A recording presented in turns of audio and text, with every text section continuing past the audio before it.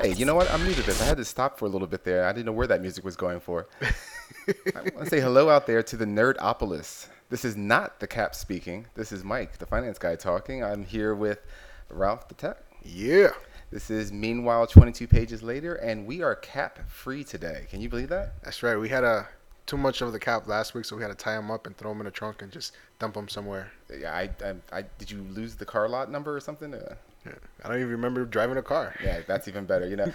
I was afraid that he got lost under the sofa or something like that because he's such a short guy. Yeah. But he's probably like choking on a dust bunny or something like that. I don't know, Cap. Are you down there? You down there, Cap? No, I don't think so. So what are we going to do without him? I think he thinks that we can't do this, just the two of us. Now we got to show him how we could do it.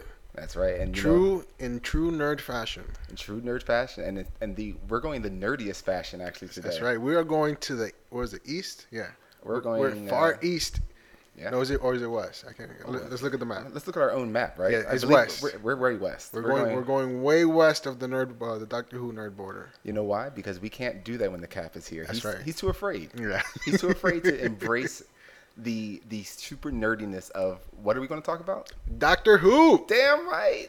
Bow ties are cool. Damn right. And so are fezzes. And fezzes. That's right. Yeah. That's right. You can't have enough of fezzes, bow ties, overcoats, and good sneakers because they do a lot of running. That's right. That's right. They do. They do.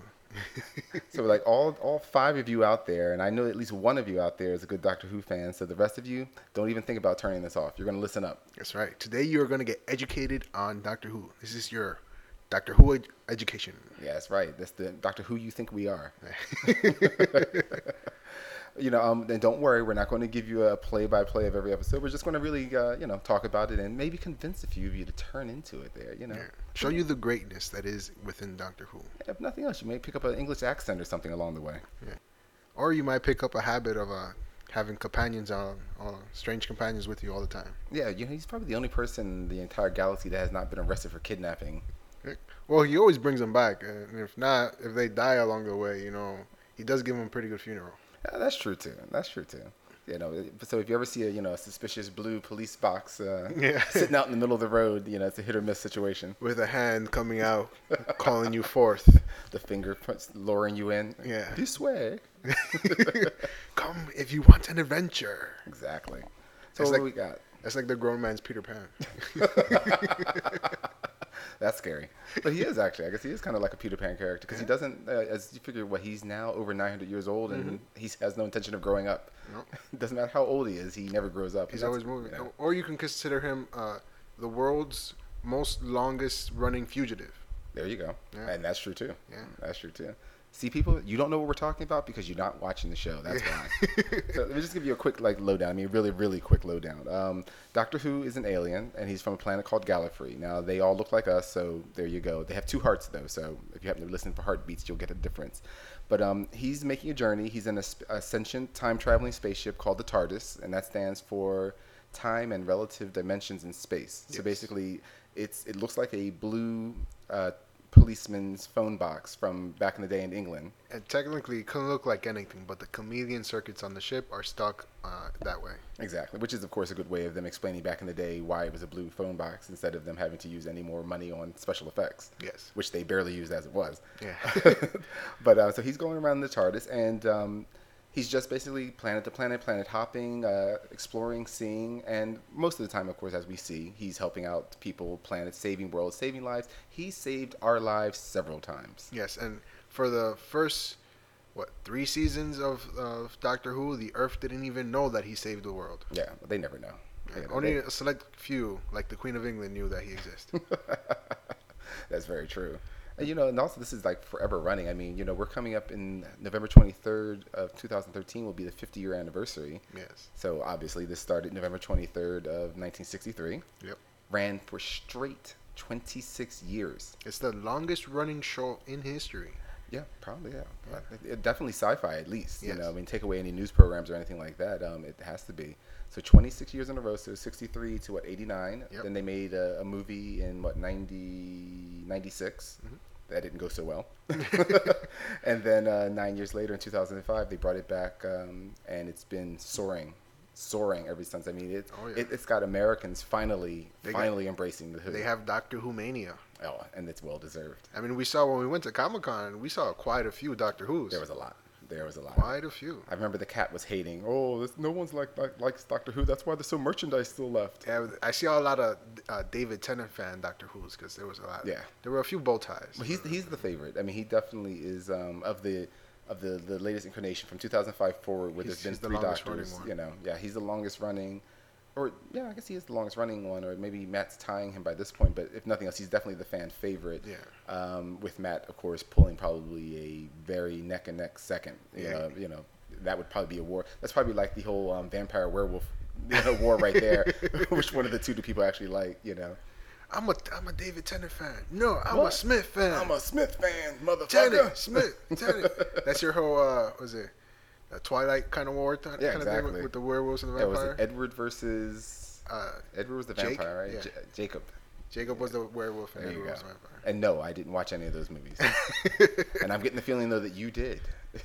Well, it's better than reading the books. I'll tell you that much. 'cause I didn't do that either. I just did it to get the ladies, all right? Oh yeah. Just for the ladies. Because you hold the book and be like, wow, you're reading that? And I'm like, yeah, I'm reading that. You want to talk about it? And, see?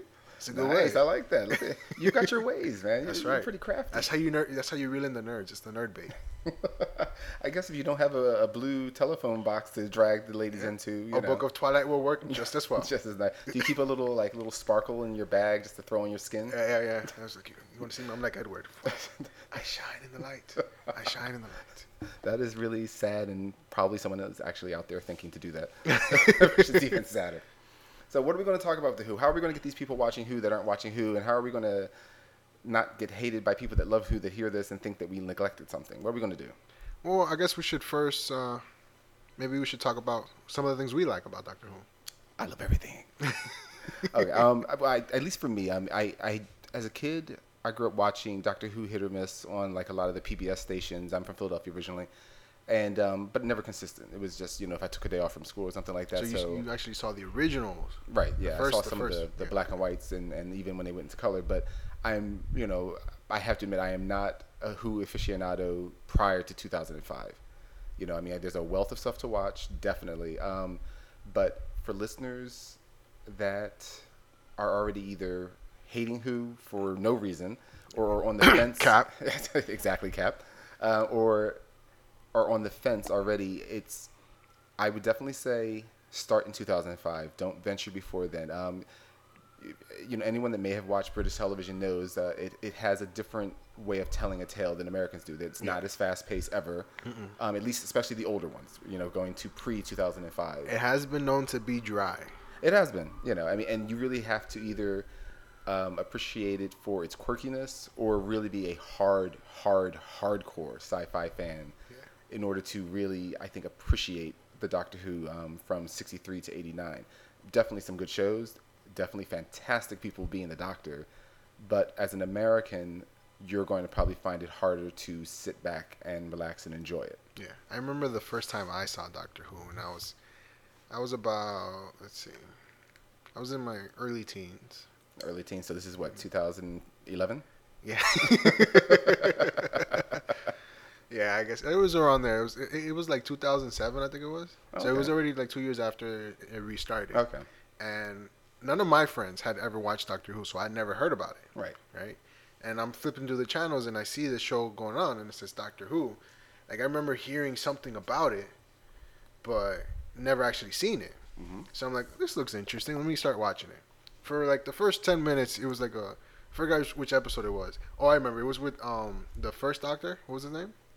Oh, you're talking about of the new one. So was it with Chris Eccleston? Yeah, Chris Eccleston. Okay. And I see this guy. He's very energetic and like a little erratic, and he's at the prime minister's office in England, and it's with these aliens that took over people's bodies. Oh, the farting aliens. They had to take over obese people's bodies in order to fit all of their body within it, and there was something going on with like the conversion of the Sioux that caused them to sound like they were farting a lot. Yeah, it's something I think they said they compressed atmosphere or something along that line, So I'm watching this and then I'm hearing farts and I'm thinking like is it me or is that actually coming from the show? And then like, oh, and then I see like the woman's like she's farting, and she's like, oh, excuse me, I'm sorry. It takes fart jokes to get Americans to start watching anything. I guess it does. So then I'm watching it for like the first few. I was like, oh man, this thing seems kind of boring. But then I'm like, there's nothing else on TV, so let me just continue watching it. And as it goes on, and I see how this guy gets out of amazing situations that you would like a normal person would have so much trouble getting out of. Yeah. And all he really does is just outsmart all these aliens. Exactly. You know? Yeah, he certainly never goes in the fisticuffs. He never uses Bruce strength. And I'm used to watching these action-packed shows where there's an explosion in every other scene. Right. And now I'm seeing this guy just outsmart, and I'm like, this is the kind. I'm like this guy, you know. I like puzzles. I like trying to outsmart people and play mind games and stuff. And this guy is the master of mind games, and he's always like 20 steps ahead. Yeah. I would want to play a game of chess with him, but I wouldn't expect to win. I wouldn't expect it to last more than a couple of minutes either. For anybody. Even the supercomputer would be like, Doctor Who, no, play Doctor Who. No. Self-destruct. Yeah, no, that's one of the things that just really gets you with it is that it's not about how big the explosion is going to be, or does he have some cool laser gadget, which he does not. He's just outsmarting, and of course the other fun part too watching the show is he's not just outsmarting to figure out what's going on. He is the smartest man in the room. Yeah, pretty much any room. And it's like what also I kind of like about him. He sort of reminds me of Batman, and with his whole ethics. Okay. Right. No weapon ethics. Right. You know, never kill ethics. Right. You know? Which unfortunately he's done. He's done indirectly, sort of a way. Yeah, a little bit more directly. I think as the years have been going on, I think that he's gotten a little bit darker every season. Well, that first episode where David Tennant shows in, and check this out. He's just been through a regeneration cycle, and so he's a little groggy, but he's a little energetic, right? He comes out. He's wearing a bathrobe and pajamas, and he's having a duel with this alien that's using this form of blood hypnotism. Yeah. So he has people on. Everyone who's A positive is up on their roof, and they're about to jump off. But the doctor, he's super smart, and he's like, "Oh, I figured it out. You're just using blood hypnotism. You can't really kill people like that." Which is a very cool way of hypnotizing people. Yeah. So he shuts it off. And the guy's like, he's angry. He's just going to start fighting with him. So they get in a sword fight. And they go to the outside of their spaceship, which looks like a giant rock just floating in the sky. And the doctor gets his hand cut off, which is super cool. It's like you think, oh my God, he's going to have only one hand. And he's like, nope, I'm still within the first stages of my regeneration cycle. And what comes out, another hand just pops out, like if he just had it in his sleeve. Which I'm pretty sure he probably did. Yeah. But anyways, he's like, he goes and he beats the guy, and he's on the ground, and he's like, the guy was the alien's gonna attack him, and he's like, I'm the kind of guy. How does it go? Well, he's basically, because I don't know it by quote, but he's basically saying, I wonder what kind of man I am. Throughout the whole thing, because he's a new person, so he's like, I'm wondering what kind of guy I am, right? And the alien's about to attack him, and David Tennant just throws the sword, hits a button that opens a trapdoor, and the alien falls down to his death. Right. And he's like, I'm no second chances. That's the kind of guy I am. Yeah, exactly. That scene right there was just so badass. Yeah, that was a great so badass. Scene. I was like, man. Yeah. Now, I gotta watch more of this. For all of you out there wondering, when we use the word regeneration, that is one of the biggest tricks to Doctor Who, and that's what's allowed it to last for so long. Because you're probably sitting there thinking, this show's been on for 50 years. It has to be the oldest actor in the world hobbling around playing the Doctor. No, it isn't. He has whenever he's about to die. He has the ability to regenerate. Mm-hmm. And that's their excuse basically for saying, we're getting rid of one actor and bringing in another. And the greatest part about that is that it brings in a new actor, but the actor always brings in their own version of the Doctor. Yeah. It's not like any actor tries to replicate a previous Doctor. So you never know what you're going to get, with each regeneration, which is a lot of fun. And the way they handle, Eccleston's regeneration was kind of dramatic because he got shot, I think it was, right? Was that? Yes, I think so. Something along, he was fatally wounded, and you see the regeneration cycle happening, and Rose, his companion at the time, didn't know what was going on, so she didn't know what's happening to him. Right. And then at the end of David Tennant's, he gets radiation poisoning. Right. So he's slowly dying. Right. And it made it a little more dramatic. Oh, that was really dramatic. It was touching as hell. You know me, I don't like super dramatic stuff. That's why I'm not watching The Walking Dead. But I gotta say, this one really touched me because they did their Christmas special, right? And throughout the whole Christmas special, at the end of it, he goes to see his friends and have Christmas dinner, which is something that if you watch The Doctor, you know he doesn't do. Right. Once he finishes with a companion, he's done with them. Yeah. You know?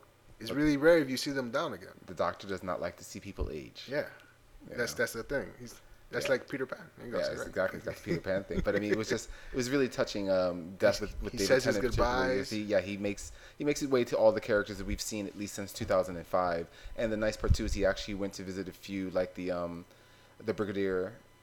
He went to see the Brigadier, who was someone from I think like more the 60s, 70s part of the TV show, and the original actor that played the Brigadier died. Yep. And they actually, when he gets back to see the Brigadier in the TV show, they just go, "Oh, we're sorry, he's passed away." And that was their way of respecting the actors, because that's another big thing about the whole Doctor Who lore is, as the show itself, it respects all of its past and it respects the fans. It doesn't try and dummy you out with replacements or whatever, But again, we're like I said, we're kind of jumping around a little bit there with that. But like I said, just to give you an idea, Chris Eccleston, by the time they brought it back in 2005, he was the ninth Doctor. Yeah. So David Tennant was the 10th, and Matt Smith is the current. He's the 11th Doctor. And now there's a guy named Peter Capaldi, who will be the 12th Doctor, and that will be introduced in the Christmas special of 2013 this year. So basically, Matt Smith is coming near the end of his run. Which honestly, I've heard a lot of bad, negative comments about Matt Smith being the Doctor. Really? I personally feel that he's a good Doctor. He's no David Tennant. No. But he's a pretty good Doctor. I think he's an excellent Doctor. That's the thing about the Doctors. Because they have such different personalities, you have to just kind of say, well, this one probably doesn't fit your personality. That might be why you don't like Matt Smith as much. Yeah. I take him out with a grain of salt. Matt Smith, though, did take me. It took me, I think, into the second episode of his run for me to warm up to him. Not because of his acting. It just, like everyone, you love David Tennant so much that you were just like, fuck you, who the hell do you think you are? You're not the Doctor. Yeah. And he was young. He was the youngest person ever to play the Doctor. He was like, 26 or something like that, I think. Something like that. Yeah, I mean, just really young guy. But tell me it wasn't badass the way his first episode, when he was introduced, how in this episode, he meets his first companion, which is Amy Pond, who later on, she's a very key person in the series. So she has a crack in her wall, which apparently leads to an interdimensional prison. Yeah, for Prisoner Zero, I believe, right? Yeah, Prisoner Zero, and he escapes onto the planet. So his wardens, as the show progresses, his wardens come back, and they feel that the best way to capture Prisoner Zero is just to destroy the Earth. Makes sense to me. So the Doctor... It's the same philosophy I have for any criminal that goes to Texas. Blow Texas off the map. Just blow them away. That's not, too, Hey, look, crazy. We can just have 49 states. Well, maybe Puerto Rico will finally decide to come in. You never know. Oh, I'm sure the Cap will be happy about that. Oh, my God, yeah. Well, anyway, so the Doctor Who in his Doctor Who fashion, he's actually, this is where you see the whole iconic bow tie, because as he's getting dressed, he tells the warden, he's like, do you have a database of everybody in the universe? He's like, yes, we do. He's like, all right, well, look up the Doctor. Yeah. And then you see every incarnation of the Doctor progressing, because they're like using this projection thing. Yeah, like a holographic image, down to where he is. And you see every incarnation of the Doctor. And then as you see the David Tennant, you see Matt Smith walk through it. Yeah. And he says, he's fixing his bow tie, and it's like, hello, I'm the Doctor. Yeah, that was a wonderful introduction, and that did help. It helped make him the Doctor, And then just with the mention of his name, these aliens are like, whoa, you're the Doctor? I'm out of here. And they're gone. Kind of guy can make a whole army turn around. Yeah. Just from the mention of his name. And again, why? Because he's just that damn smart. It's just one guy. And unfortunately, like people like to think that might makes right, but smart. Yeah. Smart really ends things, I mean, let's put it this way. Think about World War II. You didn't have just an army run in and beat up people. You dropped a bomb, and that bomb was made by a very smart man. Yeah. Smart kind of wins the war after a while. Yes, it does. So it's just the wonders of Doctor Who. It's a great series. And lots of fun, lots of good humor. Yeah, and what's cool about it too is that they don't just they go into the future. They go into the past. Yeah. You see, like World War II events. You see, they went way back in Rome, and there was vampires of some form there, which was actually they weren't vampires; they were aliens. They went to they gave a theory of their destruction of the city of Pompeii. Yeah. Oh, that was beautiful. That was during the David Tennant run, and that was with the companion. Donna Troy. I believe, right? No, not Donna Troy. That's Star Trek: The Next Generation. Or Donna Noble. Yes. Donna Noble. And there was a whole scene with Dr. Donna, which she actually, because of the reincarnation energy, because there was a point where David Tennant was actually injured, right, and he started his regeneration cycle, and he had his severed hand, and he transferred some of the energy to the severed hand, so he just heals himself, right, but stays the same person. And then later on, the hand grows another doctor, but it's a human doctor, so it only has one heart. And because Donna touched the hand, some of the energy went into her, and she actually gained the intelligence and the knowledge of the doctor. Right. So that's why there was an episode where it was, I guess it's like, what'd you call it? Preluding, or what's it called? Like a... Are you talking about more of the precursors, or? Yeah, it's like a precursor to the show that's going on in the future, where she actually becomes Dr. Donna in a way. Yeah. And it was really cool. Well, there's something actually, I have to look this one up because I forget how they actually describe it, but if you look up Donna Noble, they actually say it was her name itself that told you exactly what was going to happen. It's something, I think it's the name Donna, if I'm not mistaken, it's what does that mean? It's lady, and then I think somehow the noble. I'm trying to remember the noble lady. Yeah, but it was more than that. It's going to take me too long to run through. No, I'm just wasting air here. It's going to take me too long to find through it. But anyhow, it was just one of those clever name plans that they had done with the Donna Noble name. Is that it basically told you that she would be the Lady Doctor. It was this kind of thing. It was just, again, it's very smart writing, and that's the whole thing. The show is full of a lot of very smart writing. Very smart writing. And sometimes their villains can be not laughable, and that laughable is when you go back in the day. Yeah. you go back 63 to 89, and you get literally people wearing glittered mops on their head and cardboard bodies. I mean, hey, BBC has no money. Low budget. Yeah, BBC has never had money. Yeah. But then it was still, even those episodes because it was well written. Were really good. Yeah, because it was well written. That's what kept the sci-fi, imagination going. I mean, now, of course, they still don't have a huge budget. I mean, they probably have one of the better budgets probably that the BBC has. Well, now they got sponsors coming out the wazoo. Yeah, exactly. Especially with the Americans loving them, I'm sure they're getting a lot more sponsors. Since they actually filmed in America. Yeah, that was great. That was a great time. I'm trying to think. Their villains, excellent. Yeah. They have some of the creepiest. The iconic villain is a trash can with wheels and a death ray. Oh, that could only be the Daleks. Yes. Exterminate! Which is like all they pretty much say, and even when they're talking, it's like, Doctor, we are going to kill you. Yeah, there are people that you do not want wishing you a happy birthday. Yeah. We want to wish you happy birthday! Yeah, it always sounds creepy. Whoa. What the hell just happened here? Wow. Whoops, my bad. Okay. I have to say that sounded creepy. Yeah, they didn't hear that. Oh, okay. But you didn't hear something that sounded really creepy through our microphones. Yeah. I think Ralph is just trying to play some games over there. Cap, I think you're right. I think he was trying to drive you crazy, and I'm next. Damn it, they're on to me. But the Daleks are fantastic. They are just trash cans with wheels and a plunger for an eye. Yes. The most non-scary villains in the world, but they are scary. I'm pretty sure if it was Dalek comes here, I would probably piss my pants. Yeah. Well, I until I watched the 2005 episode, I always thought that the best thing to do would be to run up a flight of steps to get away from them. But then we find out that they actually have hover technology. That's right. So they can fly. Yeah. But the Daleks. If you guys look it up, that's DALEKS. They are not scary looking. No. But once you start understanding their purpose, which is basically to eradicate all life. Yep. Period. and how they go about doing it, and the fact that they've been trying to do it for hundreds upon hundreds upon hundreds of years, thousands of years. They're just a great villain. That's his main villain. Iconic moment was with Matt Smith when he goes to the planet of the Daleks, right?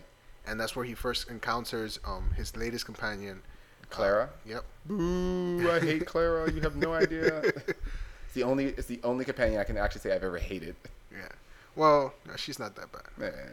So, anyways, he's going after, he's going into the planet of the Daleks because apparently there's some malfunction, and the whole planet. All it has is malfunctioning Daleks. Yeah. Which is when you realize you're talking about a race of genocidal homicidal maniacs, and these are the rejects. Yes. These you don't want to be there. These are the ones that would actually shoot each other. So he has to go into the prison and turn like the field back on so that none of them would escape. Right. And throughout the whole episode, he's in contact with Oswin, which is his latest companion. Turns out she was actually turned into a Dalek, and she didn't really know. But as he makes her realize that, and he escapes the planet, she does him a favor. Because when he goes back to the Council of the Daleks to get back on his ship, they have no record whatsoever of the Doctor. Right. So as he says, "I'm the Doctor," they all say the iconic "Doctor Who? Doctor Who? Doctor Who?" And the whole room fills up. "Doctor Who?" Which you never really know the Doctor's real name. Only one person knows the Doctor's real name, and that's River Song. Right. River Song knows his name. I guess it's one of those things where but they never really say unpronounceable or whatever to us, or too hard to pronounce. And if you're wondering, by the way, he does not call himself Doctor Who. Nope, he always calls himself the Doctor. Which, of course, if I was to say to you, "I'm the Doctor," you would go, "Doctor Who?" Exactly. and he always ignores that statement. Yeah. But there was a clever one where he says to someone, "I'm the Doctor," and they go, "Doctor what?" Yeah. And he goes, "No, to each his own." So even he realizes, that the humor in that, But it's a great show. Like I said, the Daleks, great villains. And Cybermen. The Cybermen. You want to talk about freaking... I mean, they look like little clowns in the beginning. I mean, you see them back in the 60s when they first introduced them. Now they're very sleek. They actually give Iron Man a run for his money on, as far as the beauty of their design. Oh, yeah. But their purpose... Think about, for all you comic book geeks out there, think Cyborg, fully metallized, and with a hive mind, and bent on what they call the perfection of the human race. Right. So what they do is they take average humans and convert them into Cybermen. And if you're wondering about convert, they don't do a Hare Krishna thing. It's not food and meditation. No, nope. They actually disassemble you painfully while you're awake and without anesthesia. They start ripping into your bodies with saws and clippers or anything they can. They remove all your vital parts and basically go down to just your brain. Yep. So yeah, it's not a very pleasant conversion. No, it is not. And then they kind of kill off they try their best to kill off the emotional side, which is always their contradiction. Yeah. Because they claim that they're not ruled by emotion, yet they are passionately trying to destroy all humans. Yep. It's a very unusual contradiction to them, which is usually their comeuppance. Yeah. There's a one famous episode with David Tennant where throughout the whole world there's like ghosts walking among them. So all you see is this blurred out figure. And people are thinking these are their relatives come back from the past. But really what it is the Cybermen trying to break through from an alternate version of Earth. I guess an alternate dimension of Earth. And it's like they're blurred out. And as they break through, you actually see them go back into the full Cybermen form. So everybody's like, "Oh my God, no, that's not my relative. It's not my granddad." Some of them are probably like, "Well, that does kind of look like your..." But it was really cool way. It's just a creepy feel, to the show that way. I mean, just these metal guys, and they have, I forget what their normal speech pattern is, because they have their own things that they usually try and tell you, about converting the people, kind of like the exterminate for the Daleks. But they're kind of like, for any of you Next Generation people out there, Star Trek Next Generation, they would be even more vicious than the Borgs, in my opinion. Yes, even though the early Cybermen didn't move so fast, in the Matt Smith when they brought back the Cybermen, those Cybermen can really give Iron Man a run for his money. You know, but now you're bringing me to some sad story time. As much as I like Doctor Who, this very last season had some questionable stories to me, and the Return of the Cybermen was one of them, where they could somehow move at super speed, but then didn't seem to move at super speed when they should be attacking other people. Yeah, so that show was a little bit questionable for me. I don't know. I thought it was a pretty good episode. I mean, you can't have them always. I guess it was like a momentary sprint that they did. Yeah, I guess so. There's just a lot of problems. Ever since they came back with the latest companion, Clara Oswald, I'm not a big fan of her. You really don't like Clara? I know. I hope that she died at the end of that season, and she didn't. And I have no idea how pissed I was. Hey. Yeah, for those of you who didn't watch it, at the end of the last season, Clara is led with the Doctor in tow to, I guess you could call it the Doctor's grave. Right. Basically, it's a huge planet that is of graves, basically. Which was the whole planet is the TARDIS. Yeah. And it's just like the TARDIS without the Doctor, so it's imploded, or it is imploding. Anyways, when you get to the center of the planet, you see this white beam of light just shining there, and they're led there by this malevolent, I guess, sentient being you can call. Right. That's been this. What's the Great Intelligence? Yeah, the Great Intelligence. Yeah, which is that's again old school Doctor Who. Yeah. So the Great Intelligence has been chasing there because he wants to rewrite the Doctor's history and just erase him from the timeline entirely. Right. And this white light is the Doctor's timeline. So if you jump in there, you can pretty much go to where the Doctor is and kill him on the toilet if you wanted to. Right. I don't know if they do that. No. So the intelligence goes in there, and you see like Matt Smith characters like fading away because he's rewriting the Doctor. Clara graciously jumps into like knowing that she would most likely die. And I was praying for that.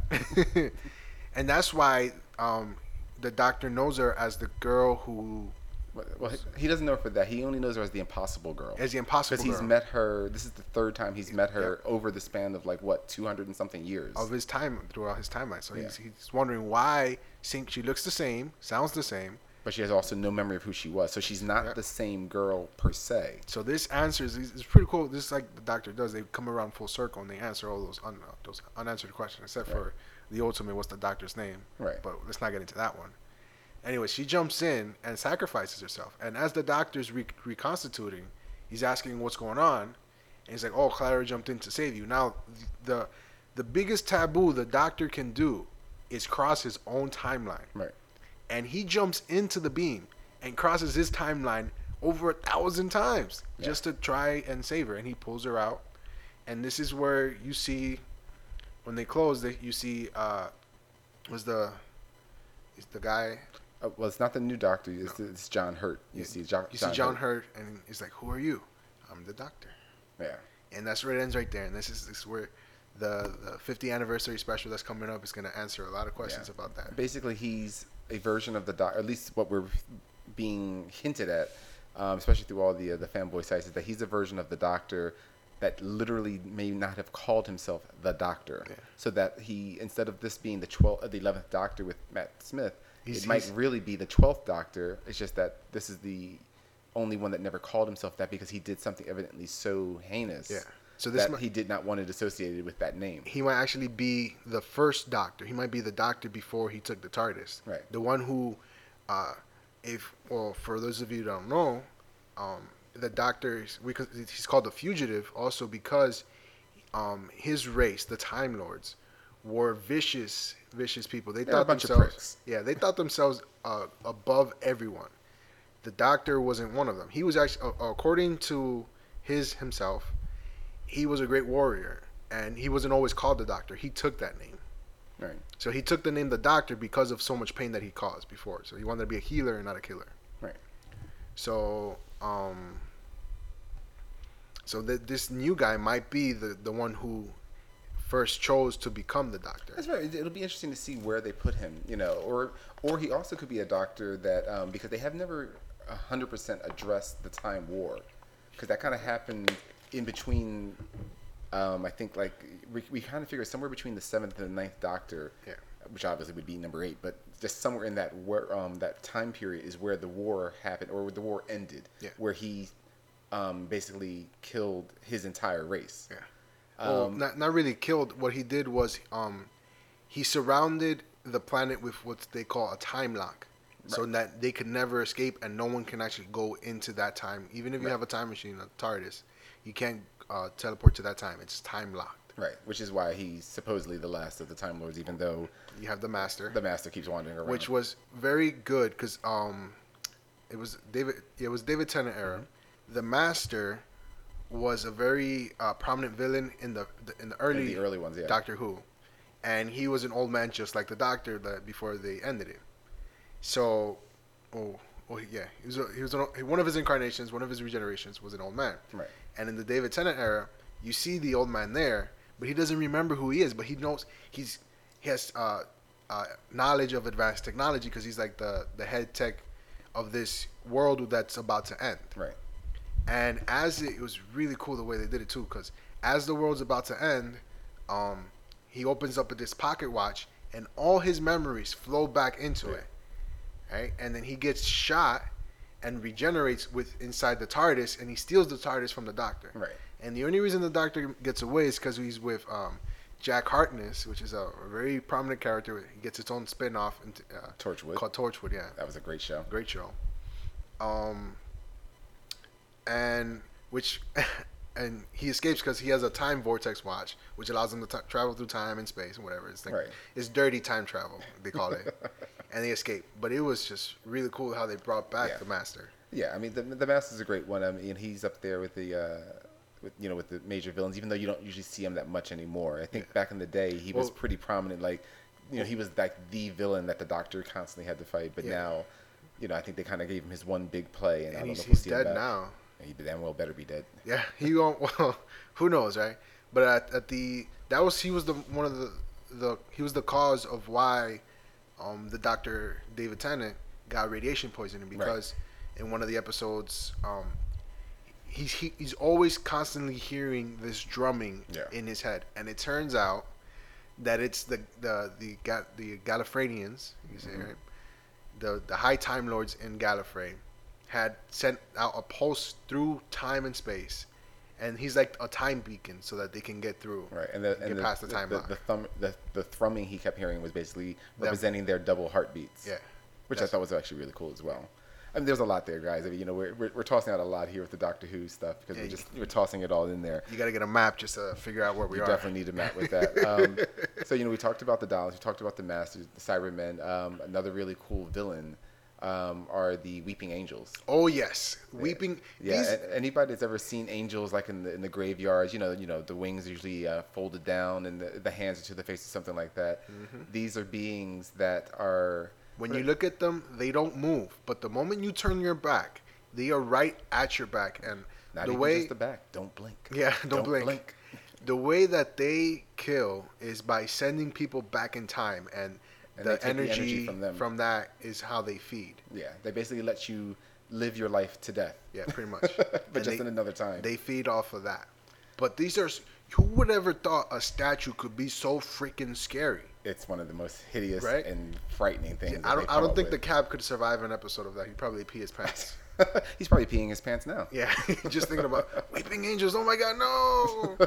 But it's like you see if you see a Weeping Angel, you can't even blink, because every time you blink, within that second, they can move a distance. Yeah, I forgot the term they use with how they get locked into their stasis, but it's something about basically if they're seen, they can't move, but then the moment they're not seen, they can move incredibly fast. Yes. But that's also including they can't look at each other either. Yeah. Because if they look at each other, then they become permanently locked, as long as they're still gazing at each other. Yep. It's one of these things of not only are they just well done, it's just this great thought, and that's what I like a lot about the Doctor Who characters, whether they be villains, good guys, whether it's just the mission. I just like the thought that's put into most of the creations that's behind it. It's a very unique thought.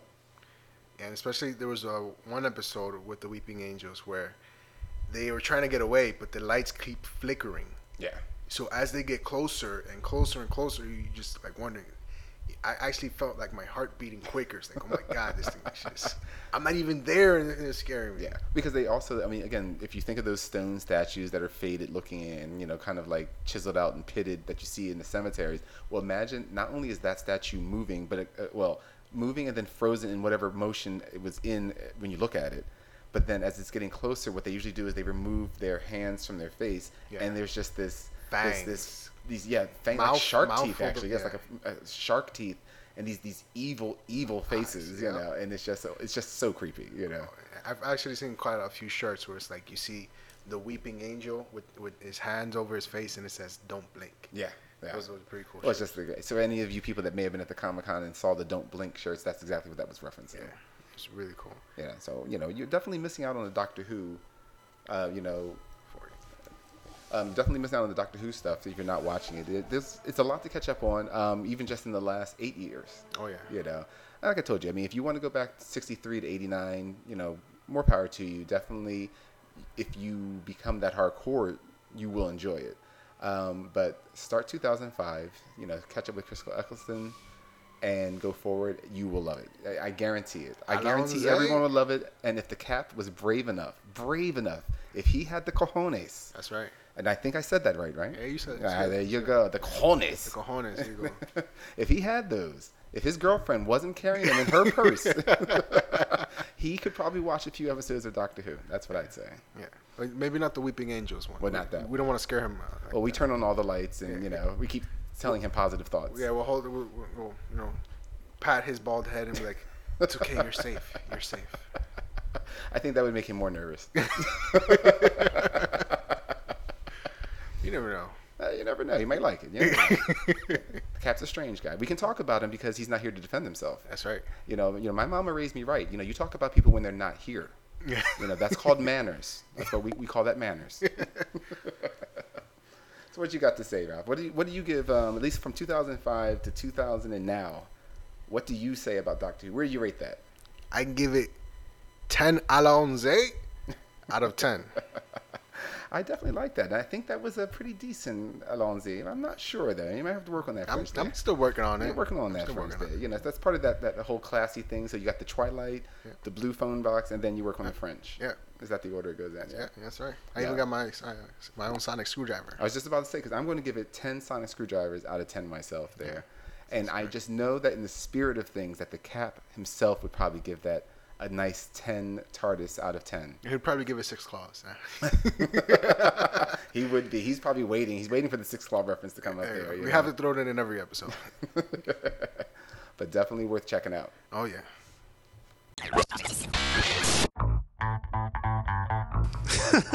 Hey guys, what's going on? This is the Cap again, letting you know that we want to hear from you.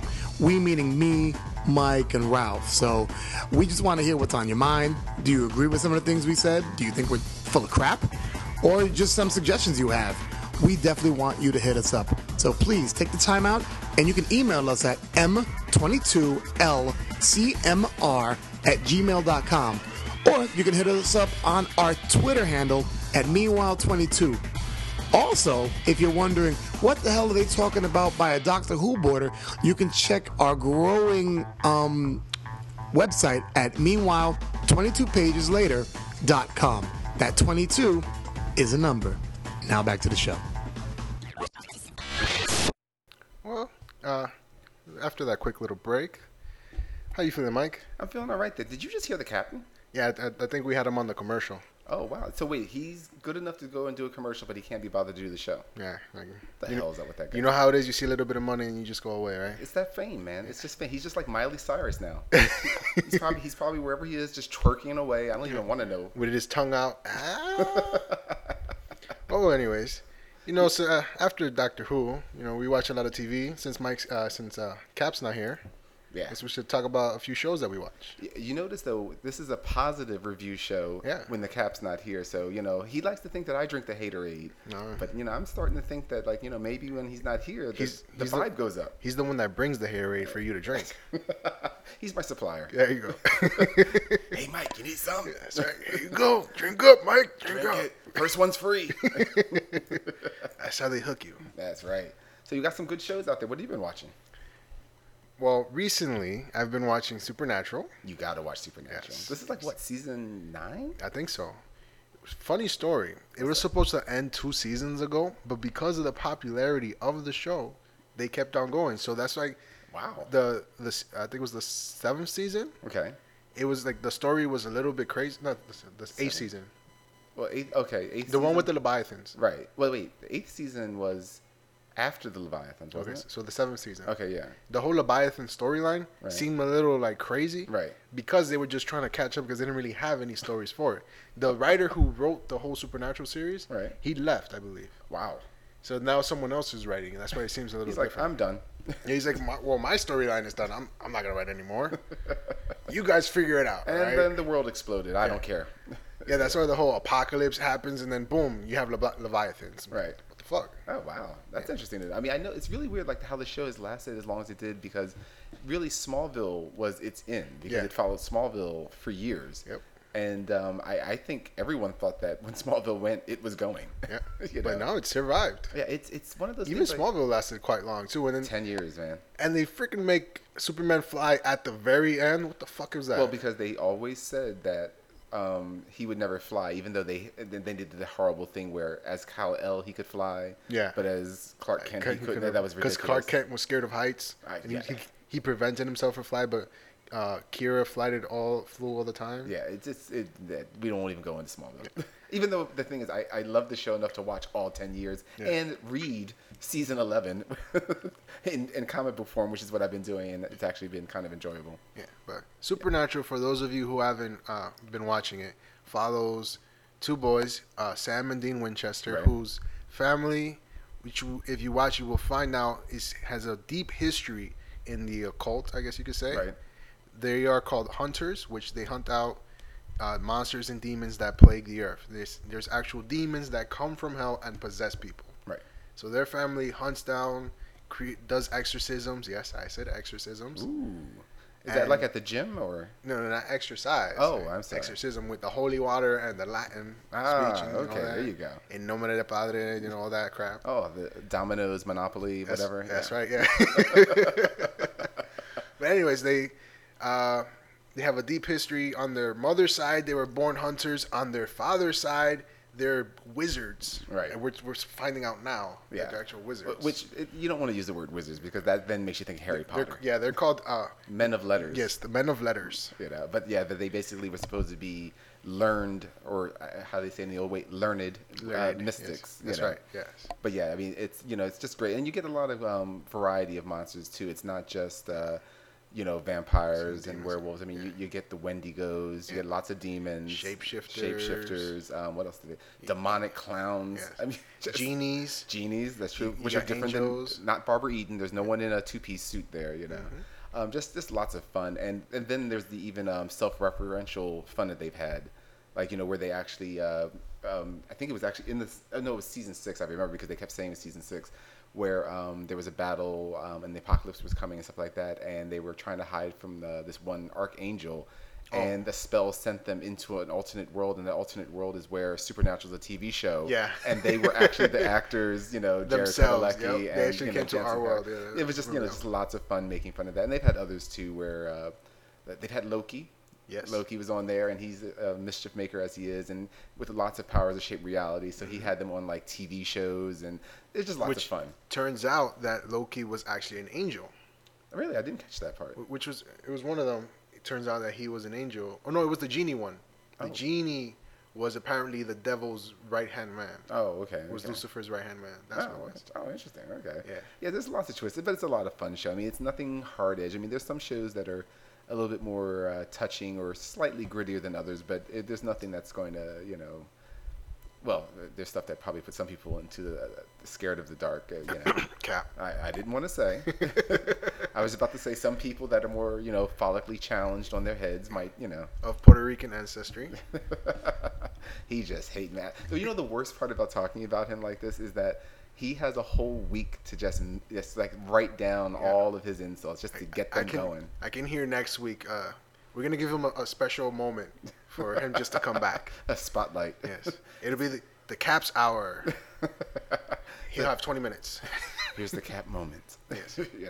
But no, but it's a good show, and you should be watching it. And I just wonder though how much longer it's going to last. I wonder if this will be the last season. Are they trying for 10? You know. Well, now you got all the angels being kicked out of heaven. Well, yeah, heaven's locked. So heaven's locked down for angels, so no angels could go. But people, if you die, you go ahead. If you're going to heaven, go to heaven. You'll be fine. Yeah. Or if you're going to hell, I mean, the gates of hell are still open too.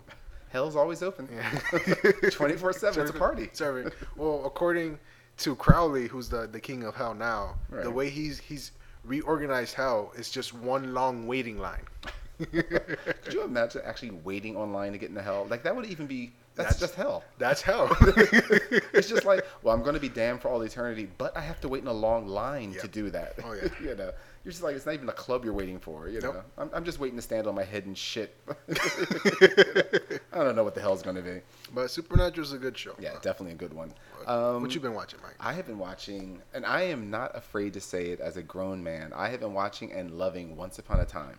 Yes, I watch it too.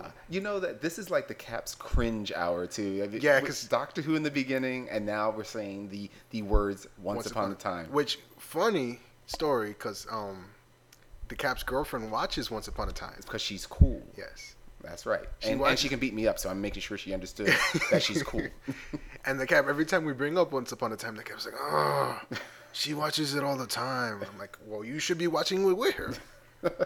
It's a great show. He's a hater. Yeah. No, it's a great show. It's you know, for anyone that's not watching that one, it's a hodgepodge of the fairy tales. Basically, every fairy tale that you've ever heard of is real, and it was in its own dimension. Let's say, for lack of a better word, there's a whole fairy tale dimension, and even within the fairy tale dimensions, there's fairy tale dimensions. Yeah, so we're speaking Peter Pan, Tinkerbell, Yeah. Seven Dwarfs, Snow White, Prince Charming, Cinderella, Sleeping Beauty, Mulan, yeah. King Arthur and his round table, Interestingly enough, though, what I thought was funny that Pinocchio, forget that one. yeah, Pinocchio is another good one.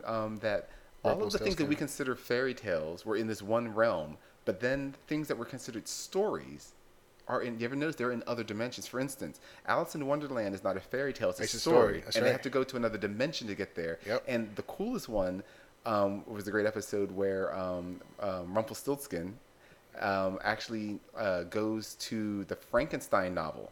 Oh yeah, that's And right. he has to travel to another universe to go to that story. Frankenstein. But it's great because I love the fact that the way they filmed it is, you know, Black it's and an old white. movie. Except he was in color. Yeah. Because he's from a land that's full of color. That's right. You know, so it was just really wonderful. And the guy, I should look it up, but I'm too lazy now to look it up. But the actor that plays Rumpelstiltskin in the fairy tale, he's also Mr. Gold in the regular world. Yes. And we'll get to that regular world part in a second. He is a phenomenal actor. He does a great job. His Rumpelstiltskin is creepy, scary, and hysterical all at the same time. I used to. He was on Stargate Universe. Oh, was he? Yeah, and he was really good in that one too. Oh, wow. Okay. I just love it because in Stargate Universe he played, I think it was a Scottish actor. Oh, okay. And he did the accent really well. Oh, very nice. Okay. And in this one he does an English accent. Oh, no, he's Irish, I think. He's Irish? Yeah, because it's definitely not all English. I'm going to go for Irish because it reminds me a little bit more leprechaunish Yeah, sometimes. What's funny though is like all these people in the fairy tale land come from the same land, Right. but yet they all have different freaking accents. Right. Right. Well, because it is not supposed to be like a little forest land. I mean, it is supposedly, I guess it would be like the United States or maybe even larger than that, where there is people that have different places, I guess. So the Enchanted Forest is the melting pot of Storyland. I guess so, because I mean, Mulan is from that dimension, and like, you know, no one had ever seen her, and she's That's the only true. Asian we've seen so far. That's true. That's true. You know, but so they were in their land, and they're, you know, and it's all not happily ever after. I mean, they're still living even past what we know as the story. Mm-hmm. But the evil queen, who again, that's another, she does a great performance. The evil queen casts a spell to take away curse. Yeah, a curse. She casts a curse that to take away everyone's happiness, and what it does is it brings them to our world because there's no magic in our world, but she would still retain her magic to a point, to a degree. And it turns out that the whole thing was just a plan of Rumpelstiltskin, who's also the Dark One. He always has a plan, dearie. He wanted his son Bellfire, which turns out to be a very key person in the show. Mm-hmm. Left him when he was younger because he hated what his father become because he hadn't always had power. Yeah, Rumpelstiltskin it possesses a lot of magic, but it's all evil, or he uses it for evil. Let's just put it that way. because I guess power corrupts. Right. And he has almost absolute power. And when he was a guy who was stepped on and picked on and who was branded a coward, of course that's all going to turn bad. Right. So anyways, his son leaves him using a magic bean and he gets transported to another world. So he spends all that time trying to find a way to get his son back, right. which I guess in a way is kind of endearing, But the only way he could do it, because there's no more magic beans, is by using a curse. Right. And he doesn't have the ingredients to enact the curse, so he tricks the queen into doing it for him. Right. Well, but the one thing it needed was for her to take and kill the heart of someone that was loved. Yeah, and he had no one that he loved by that point, And she takes her own father's heart. Yeah. And uses it to do the curse. That's crazy. And it's a great story because of the fact that it breathes new life and adds on or just has fun with fairy tales that you already know and love and everything like that. But it's more than just a story about let's be clever and put stories together. I mean, it's attempts at redemption. I mean, you for the first 2 seasons, you keep thinking that Regina, that's the name of the evil queen, that she might have a possibility for redemption, and she still might. Yeah. But that's the whole point, is that it's about her trying to redeem herself. She's trying to become good, but not in the way that's so casual. She's not trying to be good. Yeah. She just thinks that, basically if she just loves somebody like she loves her adopted son, that maybe that'll make her good. And it's like, no, you need more than that. Yeah. And Rumpelstiltskin the same way. He also is, I think, in his own way trying to find redemption. Yeah, they all fight with their inner demons of good and evil. Yeah, so I mean, it's a lot of fun, and even Snow White has a little black in her heart now. Now she does. She's responsible for the death of somebody. Know White kills somebody. Yeah, man, she ganked that bad man. All right, it wasn't that drastic, but she is responsible for someone's death. Sure, she lights a candle, but it's still murder. It's still murder. Still murder. But yeah, that's a great show. You definitely should be watching that. Now, that would be as opposed to it's like Once Upon a Time in Wonderland, which it parallels the show that you see parts. If you haven't seen the latest episode, but in the latest episode they talk about the history or the background of the Knave of Hearts. The Knave of Hearts. Mm-hmm. Turns out you want to hear this? Oh yeah. He's Will Scarlet from Robin Hood. Oh, okay. So he's from the Enchanted Forest. Okay. And the queen is Anastasia, which they talked about it in the last episode. Right. She's actually the love of his life. But which I kind of figured they were going to end up having those two be the love of each other. But now my question is this, though. Where did the queen come from? She came from the Enchanted Forest, too. But does she mention having become the new queen? No. Because remember, we already know that Korra was the Red Queen. I'm pretty sure something along the way happened where Korra probably taught her, seduce her use magic. That's my problem so far with the show, is that because of her being the queen, it's kind of angering me that they haven't explained it up. For those of you that may not know, like Ralph already said, it's it's not a coincidence in the names. Once Upon a Time. This one is a spinoff of the original show. But this one is set in Wonderland, so Alice in Wonderland is the main character. But we've already seen Wonderland or pieces of it in Once Upon a Time, and there we met the Red Queen, off with her head. That Red Queen was actually the evil queen's mother that was trapped there. But in this show, she isn't that woman, so I don't understand that. And we know the shows are related because the Knave of Heart in the very opening scene of the first episode is going into Grant. Right, he's in Storybrooke, which is the name of the town that the Enchanted Forest people came to in America. Storybook. Yeah. And he goes into Granny's Inn. So, and we see the dwarf and we see Red Riding Hood. So we know that it's all part of the same world. But the fact that we've seen Wonderland and now we're seeing different people in Wonderland is begging questions. Kind of a cool part though is that in the Alice in Wonderland, besides the Red Queen as a villain, we have Jafar from the Aladdin story as a villain. And and the genie's there. And the genie is there. And no, it's not Robin Williams, if anyone's wondering. No, Robin Williams has his own show called The Crazy Ones on NBC. It's actually pretty good. Does it? I can't bring myself. Even though it's got my girl Buffy on there. It's got Sarah Michelle Gellar, but I haven't watched it yet. Yeah. But now I think you are happier with the Wonderland story than I am. I'm actually, I find it pretty interesting. Okay. It's really good. It's well done, though, the way they did the first episode. Okay. Where I really like those shows where they do flashbacks and they show the present at the same time. Well, that's how Once Upon a Time has been, and I like that. So it kind of confuses you a little bit because you don't know where the fuck you are. Right.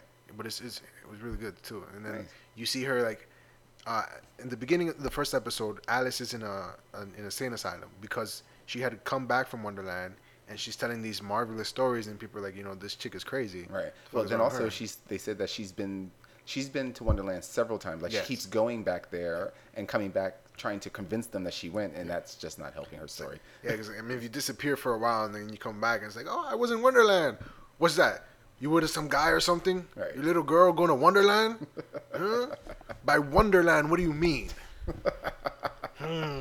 Anyways, so she's in the insane asylum, and they're like telling her, they're repeating the stories that she said, and now she's saying, oh no, it must have been a lie, whatever, it didn't really happen, this and this and this. And when she's losing all hope, she's actually gonna kill herself, about to kill herself. Right.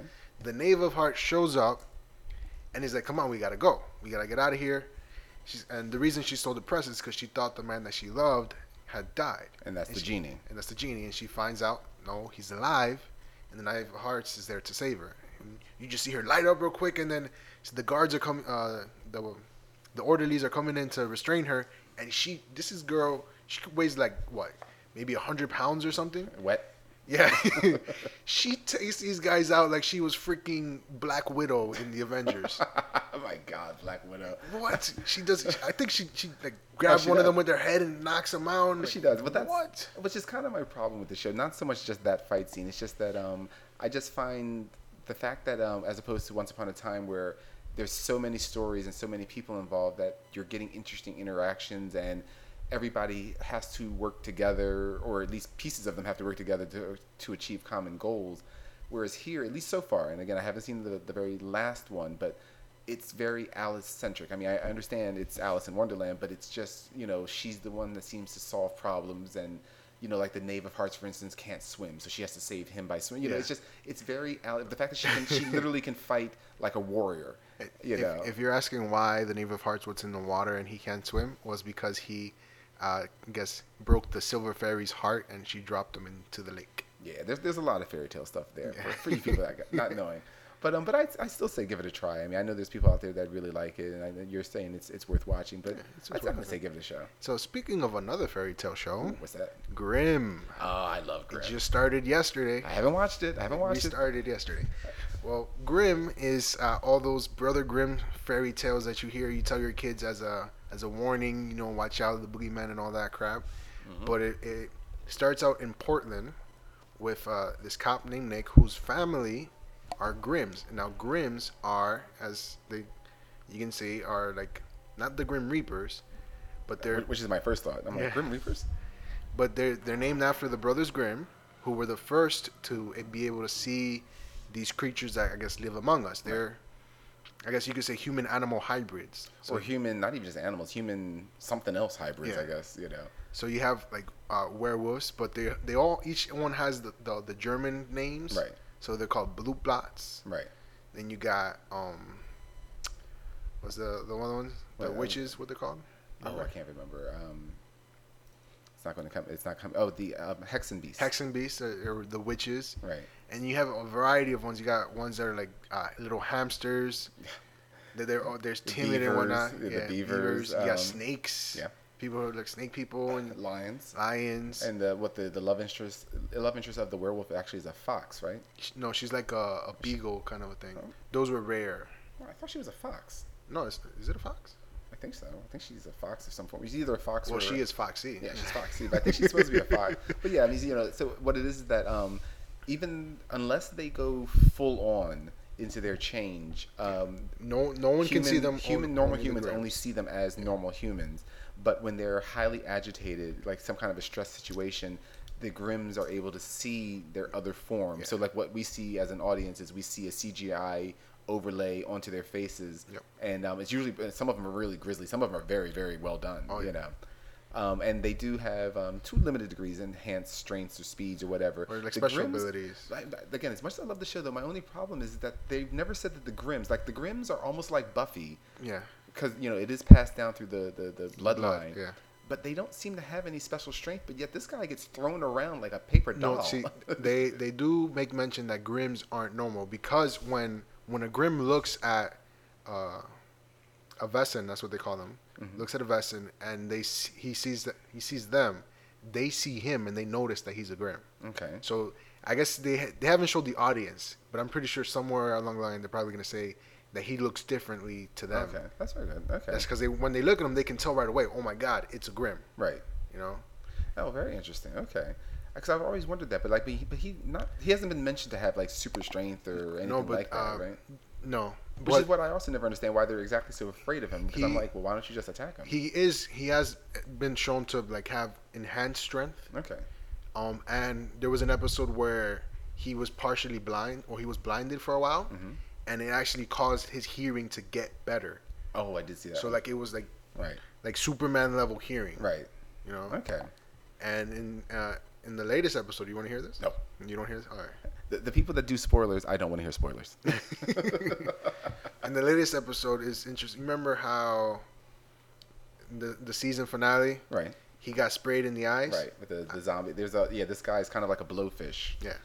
He's like an African blowfish, basically. The voodoo blowfish. Yeah. Because he brings them back, and he controls the people that he brings back. Right. So he got sprayed in the eyes, right? Mm-hmm. Well, I'll just say this: he doesn't react the same way. Nice. Because he's a Grimm. Right. Right. Okay. It's a good show. It's one of the shows that's a lot of fun.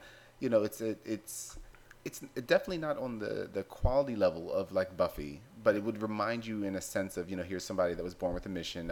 He's not a young, teenager now. He is in his, 30s or whatever. He got that whole Batman complex going on too, where both his parents, he thought both his parents were dead. Right, exactly.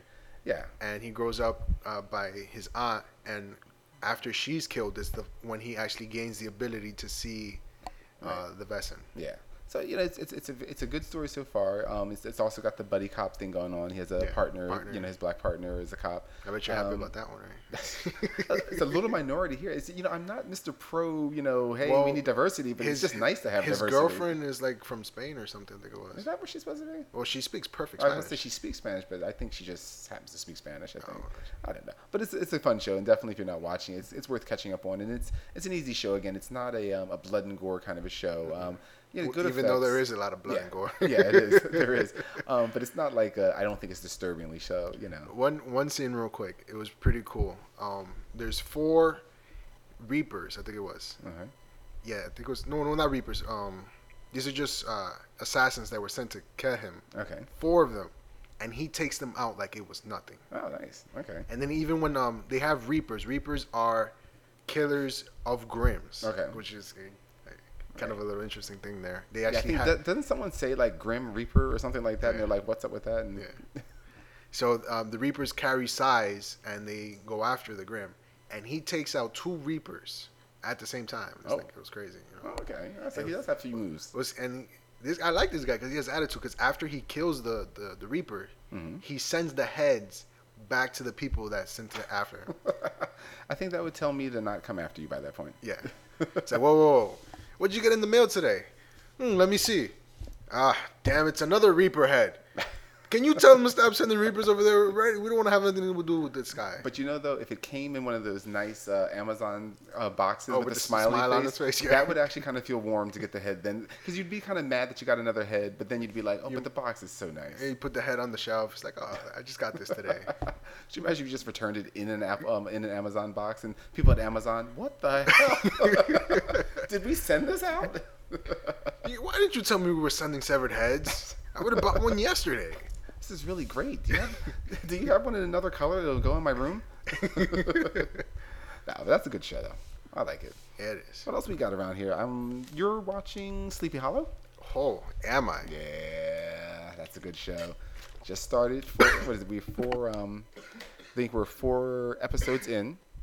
And this is a retake on the Sleepy Hollow story, which is Ichabod Crane, as we all know, was, at least in the stories, was always this little milquetoast, Weasley, spindly school teacher that gets chased down by a headless horseman and is never seen again. That's just the short version of the Sleepy Hollow story. Yeah. But here we have this guy's a college professor, right, who's used to fight for the Queen's Army. Right. Switched over to the Colonials during the American Revolution, and was a spy for George Washington. George Washington? The George Washington. Nice. So this guy's like the original 007. This is like 000. 000. 000. 000. 000, that's right. Yeah. No, yeah, so he fought one of the Hessian soldiers, Yes, which which the Germans that fought for the English. For those of you that did not pay attention in history class, the Hessian soldiers were there, and this one particularly vicious one, he was fighting to his death, and it didn't seem like it was actually his death after all. He manages to chop off the guy's head, making him headless like the horseman. That's right. And their bloods intermingled. Yeah, which and not in the kinky way. No, and because of it, they were linked. Right. So the guy stayed alive, who turns out he's the horseman, one of the 4 horsemen of the apocalypse. Talking about the Hessian, not the soldier. He's death. Right. So his Ichabod's wife puts a curse on, puts a spell over him, so that he doesn't rise, and that the horseman wouldn't rise. Right. But it turns out someone revives the horseman, so because they're linked, Ichabod comes out of the ground too. Right, and this is about approximately 250 years later. So this is modern day Sleepy Hollow. Right. Just a little bit above Terrytown, for those of you that don't know. Sleepy Hollow is a real town. It is a real town. And you got, what's this guy named? Orlando. Oh, I don't know the actor. I'm bad with actors without looking it up. And well, you wouldn't think that we didn't have laptops sitting right here with us. Yeah. Well, he plays the captain in the show after the first captain gets his head chopped off by the horseman. Right. And it turns out that he was part of an original group of people who know about the occult happening in Sleepy Hollow. Right. These people who gets driven by this demon and are compelled to do these acts to bring about the horsemen of the apocalypse. Right. Okay. Right. And this is also a great point for. In my mind, I just see it. I'm like, okay, you know that most people, or I should say, most studios want 5 years out of television because that's syndication. So I just said, fine. You got 4 years, 1 year for each horseman, and then a 5th year bringing down whoever was the one trying to bring up the horseman. Yeah. So I'm like, okay, I can see 5 years easy coming out of this. But we've already seen 2 horsemen. Yeah, but they haven't been taken down. Yeah, They've just been around yet. But it's a lot of good place. I mean, of course, you're getting the man out of time, kind of lots of scenarios, making fun of like the tax on our donuts and, why aren't people out in arms for this money that you're being charged, lots of fun seeing him react to, phones, or the other main person in the story is a woman that worked for the sheriff that eventually loses his head in the very first episode, and she's this black officer that was about to go to Quantico to go to the FBI, but she's now staying because of everything that's happening. But like I said, she's this black woman, and Ichabod is just like, I'm glad to see you're emancipated. Yeah. And she's like, what? You do know I have a gun and I can use it on you. Yeah, it's just he's like, no, I fought for emancipation. She's just kind of like, well, good for you. I mean, it's just a lot of great fun. Or when she asked her, like, since when do women wear pants? Yeah. It's a lot of fun. Again, another good show. It can be a little bit creepy. There's some creeping, especially in the first couple episodes. That first episode was cool when you see a badass priest using. Oh yeah. I guess I'm gonna call it telekinesis. He was wrapping the chains around the horseman. He's using his. Magic. Right. And it's just really cool because it looks like he's about to fight the guy, and he's like, wow. Yeah. Boom, the chain goes flying. Boom, another chain goes flying. He wraps around them. And you see the priest like doing like martial arts stance. I'm like, wow. If I knew priests were like that, I wouldn't have stopped going to church. If priests were like that, they would have made you go. Get your ass back in here. Like, no. Wake up, Ralph. Yeah, but the horsemen's also, the headless horsemen, who are our main guy, even though you don't see him all the time, which I'm also glad. Like, you don't want to be overdone with the headless horseman. Yeah. He's very imposing, even without a head. And his axe is great because it burns red hot. So, like, when it cuts your head off, it also cauterizes it all at the same time, which is nice that he's not messy. That's right. Yeah. It's very considerate of him. Yeah. Mr. Clean would give him his approval. Yeah, well, if he's going to cut you on my rug, at least I know it's not going to be a lot of blood spatter. That's right, yeah. But it's a lot of creep going on there. They're introducing other myths here and there, like they did something with a Native American myth, and stuff like that. The Sandman. Yeah, it's a good time. Like I said, it's definitely a show to catch. And what is it? Is it Fox? Yeah, Fox. I think it's one of their Mondays on Fox. Yeah, it's one of their better rated shows. So at give it a try. 9 o'clock. I think it is. Yeah. 9. That's Eastern time for those of you that might live in the West Coast who may listen to us. Who knows? Are we like bi-coastal now? Yeah, man. We're on the internet. Holy we're every hell. coastal. Yeah, I want to find out like if anyone has accidentally run across this yet. That's because it's not like anybody is tweeting us or writing us to our email address That's right. We that we provided nicely. So what else we got out there? What do you got on the list? Well, you're watching something I've never watched. You're watching Tomorrow People, I believe. Oh yes. So give me a brief on that one. What's up? Okay, so I love shows with powers and telekinesis and teleportation. Have you ever read the book Jumper? Not seen the movie. But no, I've only seen that horrible movie. The book is much better. Oh, okay. I've always fantasized. It could only be better. about teleportation and all that stuff. So, in the show The Tomorrow People, is a brand new show on the WB. Ooh. It follows this young man whose powers are just manifesting, and who his whole life, because of his powers, thought he was schizophrenic. Oh, okay. Because he's hearing voices, and what he thought was sleepwalking, because he would end up in his neighbor's house, in their bed with his neighbors. So nice. A hot Latin wife and a strong black guy, and it's like, it's like, hey, you show up in their bed. It's like, what's gonna happen, right? He's gonna kick you out. Of course, that's what's gonna happen, Mike. At some point, do they just kind of go, well, he's here. He's here. He seems eager. Let's go. Let's go, right? You wanted a three-way. Let's go. Anyways, so he's thinking he's schizophrenic and sleepwalking, and so his mother's like, I guess not drowning in debt, but she's working multiple jobs to pay for his meds. He feels he lost all his friends in high school because of the whole. They think that he's crazy. He only has one friend, and she's trying to help him out with that. And he finds out that he's not crazy because he's hearing this voice that's actually talking to him, and she's like, "You're not crazy. You just go." I'm saying this: if it's the middle of the night and you hear a voice in your head that's telling you to go to a train station, mm-hmm. you should follow it. Well, that's maybe a thought. I'm sure the son of Sam, when he was following those deranged thoughts and killing people, kind of thought the same thing. But the voice tells him go to the train station. He gets on the train. All of a sudden, a guy appears out of nowhere, grabs him on the shoulder, teleports him off into the secret base of the Tomorrow People. Couldn't he have just teleported into the guy's room and then tapped him on the shoulder and teleported him out? They don't really talk about it, but there might be like an actual range to their teleportation. Okay. Yeah. Because so far we've seen, like, in order for them to teleport to the base, they have to be on the train. Oh, this all takes place in New York, though. Oh, okay. Take on a train in Broad Street.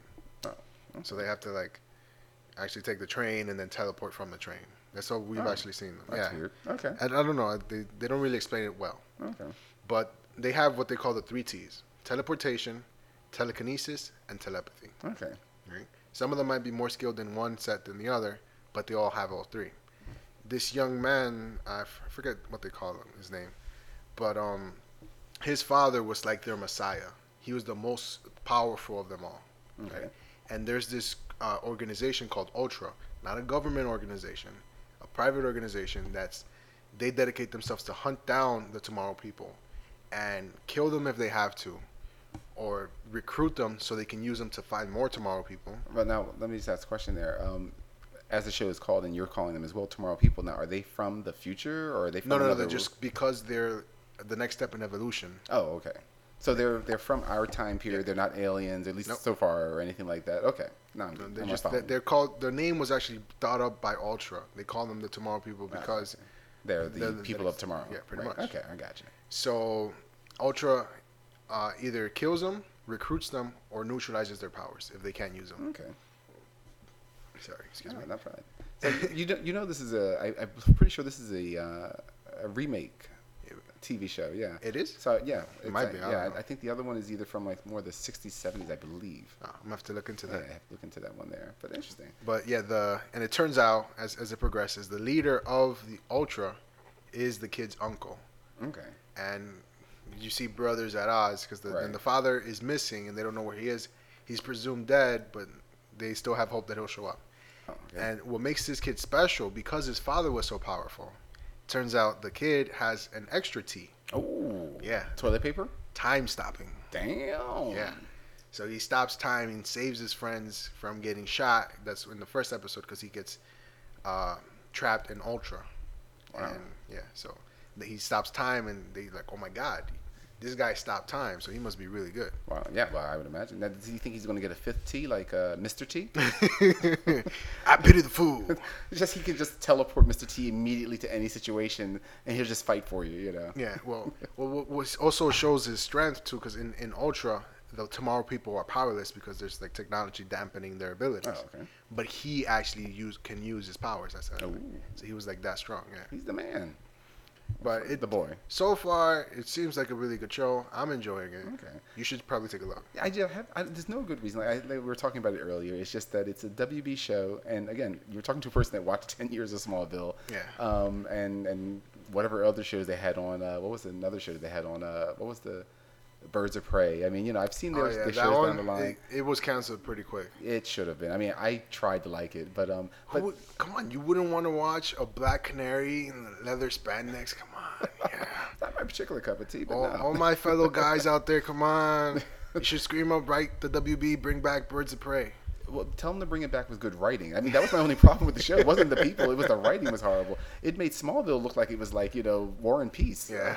But no, the only problem with it being the WB right now is I'm like, look, I'm already watching Arrow, which I love. Yeah. I just can't deal with any more pretty people with problems. or actually, it's pretty powered people with problems. That's why I don't know if you remember, they actually did, they were doing an Aquaman show. Yeah. I would have watched it, But they canceled that one. Yeah, probably wise, though. I mean, it wouldn't have been the New 52 Aquaman, which is really cool. It would have just been some guy that swims a lot. Yeah. And I think that would have gotten old really fast. Yeah. So, another show that... What's that? It was brand new, just started yesterday, that you're not watching. Oh, what is it? Dracula. Oh, and it's the guy from The Tudors, right? Is that the actor? Okay. It's so far it's the first episode, and from what I've seen, it's starting out good. And it's a different take on Dracula. He's been revived in 1886. Okay. And he's an American industrialist in London. And the whole reason he's there is to take out this secret order called the Order of the Dragon. Oh. They killed the woman that he loved, so he's out for revenge. Now, was this Mina, or is Mina in our time now? Or his time now? What's that? Is it Mina Harkness that they killed, or is Mina Harkness in it now? Or is there no Mina Harkness at all? There's like she was reincarnated, I guess you could say, because there's a woman that looks just like her. But I mean, is it, how Mina is the his love and all from the actual Dracula novel? Yeah. Like, is that who it is now? Yeah, but she has a different name. Oh, so it's not Mina by name. No. Oh, that's what I was curious. Okay. But like the woman that he loved that was killed, you actually see like her. I guess she was reincarnated into a human body, or another person that looks just like her. Okay. There's actually a scene in the first episode where he's hosting this grand ball to demonstrate his geomagnetic power, where he has light bulbs that are wireless. Okay. Right. And he looks at her and he like pauses for a moment, like, and then she looks at him like she's seen him before. Mm-hmm. So I guess that whole past lives kind of thing is playing there. Or she watched The Tudors. Or she watched The Tudors. Yeah, but it's like, aren't you the guy from The Tudors? I love that show. But it seems really good. And then Van Helsing is the one that brings him back. Which is a good twist right there. Yeah. You're in trouble when Van Helsing decides to bring back his mortal enemy. Yeah. So they haven't made any implications whether or not Van Helsing is also immortal. Okay. But you see, this is a badass Dracula. Okay. He's fingering women and making out with them. And this is on what channel? This is on NBC. Yeah. Wow. Jeez, NBC. Who knew that you were into date rape? Oh, yeah. Well, she wanted it. It wasn't rape. Oh, well, then that was all right then. I guess this is what, 9 o'clock, 10 o'clock? This one was at 10 o'clock, yes. 10 wow. o'clock. I wonder what the parental advisory code is for fingering women under, like, what code did they put up for that one? They just put 2 straight lines like that. 2 fingers? 2 fingers like that. Nice. That sounds like a good show. Your description of it sounds good. I have to tune in. I have to get my DVR set up there. Oh yeah, you should check it out. Yeah. Now I'm watching something you're not watching, or I should say I'm waiting for it to come back. Though I've been watching Orphan Black, which is another BBC. I've seen the commercials. It's a good show. It's because it comes on right after Copper. Yeah. So I watched Copper. Oh, okay. See, I didn't watch Copper. I'm trying to think. During the year, actually, when it first came out, I think it was coming on right after Doctor Who. Yeah. So that, of course, got me, watching it right there. But I was just curious. It's another BBC America show. So, it's the British show. It's got, kind of that storytelling. But this one is about a woman, what's her name? Sarah Manning. And she is on a train. She's at the train station one day, and she sees a woman that looks literally exactly like her. That's kind of like, very sullen, very depressed looking. And this is like I said, it's at a train station. It's at nighttime, so they're the only two people on the train station and this woman's dressed like your average business-y like woman would be dressed, blazer. And top, the other girl's dressed skirt. like a goth, right? Not so much goth, but like punkish. Yeah, punk. She's more punk, out on the street kind of a girl. And but anyhow, so Sarah Manning's dressed more punkish, and she's watching this woman that looks just like her. Take off her nice shoes, leave her expensive purse, her jacket. I don't know if she folded up her skirt too or something along that line, but then she just literally steps right in front of a moving train to kill herself. And, so the shock is there of, this woman looks just like me. Plus, again, like I said, she's a punker. She's also broke and down on her luck in many other ways. So she takes the purse and whatever else. And, her curiosity begins of, well, why does this woman look like me? I don't have a sister. Even though she was adopted, she's, just like, look, I've never been told I had a sister. Blah, blah, blah, blah. It turns out that the woman that killed herself was a cop. So she just impersonates herself, basically, to try and get a little information from the police. She finds out this woman has a little bit of money in the bank, and she's just going to do a scam and run off. But then more happens, and what we find out is that there are, at least main-wise, there's there's at least 3 other women that she meets that look just like her. Mm-hmm. And, of course, obviously, you can see now I'm really curious what's going on and what it is that she's been cloned. Or I shouldn't say that she's been cloned. They are, or they are clones. We don't know. We haven't gotten that far yet. If she's the original or if she's just one of many, and that's the basic point of the story. But beyond the fact that it's just a good story, so you have this whole how is this happening? Is it a government conspiracy? Is it a rogue industry going bad and doing cloning? Is it an eccentric millionaire that has too much time on his hands? Exactly. We don't know what's going on. So that's part of the mystery, or this really weird clique of people that are into genetic manipulation. They've also been introduced, but. What else is going on is that I'm just watching it. Is the actress's name is Tatiana Maslany, and she is fantastic. I think she's English born, so of course her natural accent there. But she plays 2 different American women. One's a soccer mom, one's a PhD student. Between different wigs and just the way her body movements are and her accents, she's phenomenal. Watch him. She has a German clone. She's got a Russian clone. Every time she does a clone, it's amazing because it's not just the voice, it's her mannerisms. She becomes someone else. And this is a young woman. I think she's only in her mid-20s at the oldest. And of course they have lots of scenes where she has to play herself as being cloned, but she's talking to herself. And she does each personality so well that it actually looks like there are other people in the room. I mean, it's just a great show. I don't know about you, but if I'm playing multiple people, I better be getting multiple paychecks. Oh my God. I'd be like, oh, you need another personality? That's another check. That's right. This is my accounting personality right here. So that's definitely a good side. I don't know if you ever have time to catch it or something like that. It's a good ride. It's not, again, it's English, so it's not a wham bam run of the mill. You're not running into tons of explosions and deaths and blood and gore. But it has enough pace, I think, to keep everything interesting, between her almost being caught by the police because she's still pretending to be a cop, the fact that there's someone out there trying to kill these clones. And, by the way, someone's trying to kill all the clones. Yeah. And has done so far, I think, she's realized there's been 15 of them that they know of so far, Wow. Yeah, which I would love to have seen her do 15 different people. At the same time? I would have just been standing up in my apartment applauding. But definitely, if you get a chance, watch it. I'm definitely going to look into that. So. But yeah, so I guess that's all the shows that we've watching. So that's all the shows that you need to know that we're watching there. I won't even tell you that I watch Revenge, which I just told you, but I love Revenge. But that's not nerdy, so I won't go into it. Yeah, that's more drama, daytime or nighttime TV show. Or like the Cap makes fun of me and has other people make fun of me. I think it's what I should be watching while I'm in a hot bathtub with the bonbons and candles burning. But I damn well love my Revenge. Yes. And we will all get some revenge as soon as we come back. All right. It can only be answered a book at a time. It can only be answered a book at a time. It can only be answered a book at a time. It can only be answered a book at a time. The question that is on everyone's mind: what's on Mike's shelf?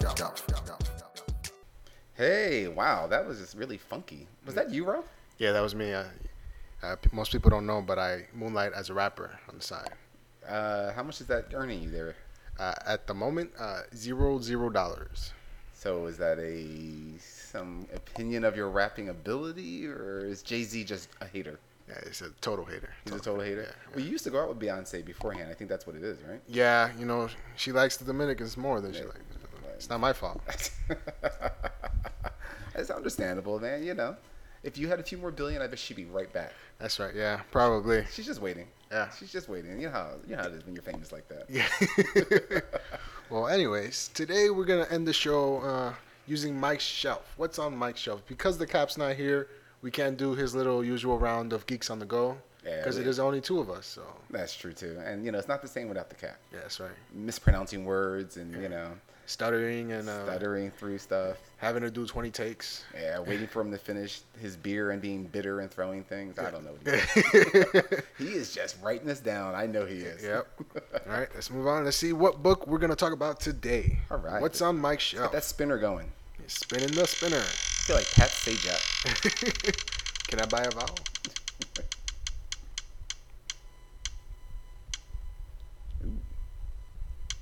Ooh, there's one more clip. There it goes. What we got? Today we are talking about book number 43 on Mike's shelf. 43 on Mike's shelf. Let's take a look over there. That's 42. That's 44. Then this must be 43. All right, 43 is it's the Umbrella Academy, Apocalypse Suite. Now, for those of you that probably have never heard of this, the Umbrella Academy, Apocalypse Suite, particularly because this is book 1, is by Gerard Way and Gabriel Bra. Bra? No, Ba. Ba. Yeah, I stuttered on the bra. I was trying to sound it all fancy, and then I realized I don't know how to really pronounce his last name. It's just B-A with an odd accent over it. Ba. Yeah, and it's an amazing story. It's a very it's weirdly drawn, like not weird in a bad way. It's got a lot of humor to the way the lines are done and stuff like that, and the color choices. But it is a superhero story to a point. It's not a typical superhero story. It's not a Superman, Batman kind of a story. But what it is, it's about this wealthy inventor that ends up adopting these 7 children. And his words of why he adopted these 7 children are that they're to save the world. Now, a little bit more on this is that he's this wacky inventor. And what no one knows, and we don't even know until much later on, is that he's actually an alien in disguise. And he's like a weird-looking alien that disguises himself like a human. And at the time when everyone was born, these kids were born, 47 women became pregnant and gave birth. That's a very horny alien. Yeah. Well, he's not the father of them. They're just 47 women suddenly gave birth at the same time. Now, the odd part is that these 47 women hadn't been pregnant previously. So, immaculate conception. Yeah. 47 times. God, what are you doing? We're going to have to send you back to those meetings. Exactly. He's got a little problem there. I think he needs the internet. He needs that porn on the internet. So out of those 47, this inventor, he adopts 7 of them, and he trains them in the use of their powers. And like I said, he says that one day they're going to be needed to save the world. Now you're going to get weird people, like you had a kid called Space Boy. He's superhuman strength and things along that line, but then one of the missions that they had in Mars when they were younger, it injured his body so badly that the professor thought, you know what, there's a Martian gorilla, not just any gorilla, a Martian gorilla. So he takes the body of the Martian gorilla and engrafts the boy's head to it. So yeah, you can only imagine he's not happy about that. So he's now aging into, because they're not kids when we see them as kids, and just to give us an introduction, but by the time we meet them, they're about in their 30s or about 30 itself. There's one called the Kraken. He has the ability to hold his breath indefinitely. That's one hell of a power. Yeah, and is really good at knife throwing. I'm not sure exactly where the holding breath part comes in handy, but maybe if you're under the water a lot. Well, I mean, I could understand if you're a sniper and you're holding your breath, it won't move your gun. But if you're a knife thrower, I guess holding your breath will help. I'm going to kill you now. It's the indefinitely part that gets you. It's not like he just holds it well. He can hold it forever if he wants to. One of the coolest characters is a woman. She's called the Rumor. The Rumor? Yeah. Does she go around gossiping? Did you know about this? But she does, but not in that way. Did you know that the Cap is bald? Actually, she really does, and that's the really cool part. Basically, or how do they put it here? Basically, she can alter reality by lying. So that's the weird. Like, in other words, for instance, she couldn't just say, there's a bottle on the table because there's a bottle on the table, or whatever, like, the Cap is not here today or something like that. That's all the truth. But let's say, for instance, if just using your example, if the Cap had a whole head of hair, if he had a whole head of hair, she could actually say, Cap, there's a rumor that you were bald, and he suddenly would be. Wow. Yeah, and that's it. She always has to say it that way. Like, she always goes, there's a rumor going around that, and then whatever she says after that instantly becomes true. There's a rumor that I'm driving a Ferrari. You would have it. You would have it. There was one of the mini adventures that they had where she actually was dead, and then they were like, "This is not a hoax. It's not a fantasy. It's really her." Well, it was, but it wasn't. What it was is that she had a couple of things she needed to do, and she didn't want to go to the library. So she said, "There's a rumor that I was seen at the library," and so there was another her at the library. Like, she can literally create anything by lying. It's just great. I just thought it was the greatest thing. But there's a guy called the Seance. He can levitate and do telekinesis and talk to the dead, but he has to not be wearing shoes in order to do it. We don't know why. Maybe he needs a good connection with the ground. He needs to be well grounded. Well, he levitates when he does it. I don't know. The horror. This is the boy that he can access other dimensions underneath his skin and like bring monsters out from them. So basically, he's like a living monster portal. Talk about the monster within. Yeah, exactly. And this what's another one? Number 5, and he had the ability he has the ability to go forward in time. And the guy who adopted him was just like, "Oh, you don't know how to go backwards, so don't go forward." So at the age of 5, he went forward in time 5 years, and then 50 years, and then couldn't go back. Until 50 years later, he finally figured out how to do it. By that point, he had aged another 5 years, so he's 10 years old. He's really 60 by the time he figures out how to come back, but he still looks like he's 10. And now he can't age anymore either. So he doesn't age. He's time locked. Yeah, he is now completely time locked. He has no cell degeneration or regrowth. He's like Jack Harkness. Exactly. Another Doctor Who reference and Torchwood reference that we came up. But it's a great story. It sounds really confusing. It's a great story. Like I said, the artwork is wonderful. It's a good read, and like I said, it's a collection of the Apocalypse Suite is a collection of, I think, the first 6 books, and it's got a great character in there, the White Violin, which is great. It's this woman. She's one of the 7 that they didn't believe had any ability at all, but it turns out that she has the ability to create incredible destructive waves of sound just by playing a violin. Oh. Yeah, it's again, they're all silly. It's meant to be tongue-in-cheek. If you're listening to this and wondering, this all sounds ridiculous, it's meant to be fun. Even though there's a good amount of drama to the story, it's not all laughs, but it was meant to be played with a lot of fun in mind. Okay. So definitely a good read. I'm going to have to pick that up and take a look at that. Gotta pick it up. Well, that's been another fun episode of Meanwhile 22 Pages Later. We were capless today. Capless today. Those faithful listeners out there are going to have to tell us, how that we did without the Cap, because the Cap's going to tell us that we did a horrible job without him, because he's trying to keep his job. The Cap is probably going to tell our 5 listeners, like, don't listen today. I wasn't on the show. It's not worth it. It's not worth it. I'm not on the show. You didn't listen to it. Yeah, and by the way, if you notice, there were no bad impressions today. That's right. Yeah. No bad. No, not a bad one. I tried to do an impression of the Cap, but that doesn't work. No. Because then if you try to do an impression of the Cap, it'd be an impression of the Cap doing an impression of someone else. Right, exactly. So that wouldn't be too good either. He would just sound like, Ricardo Montalban or something like that. Yeah. Look at what they've done to my car.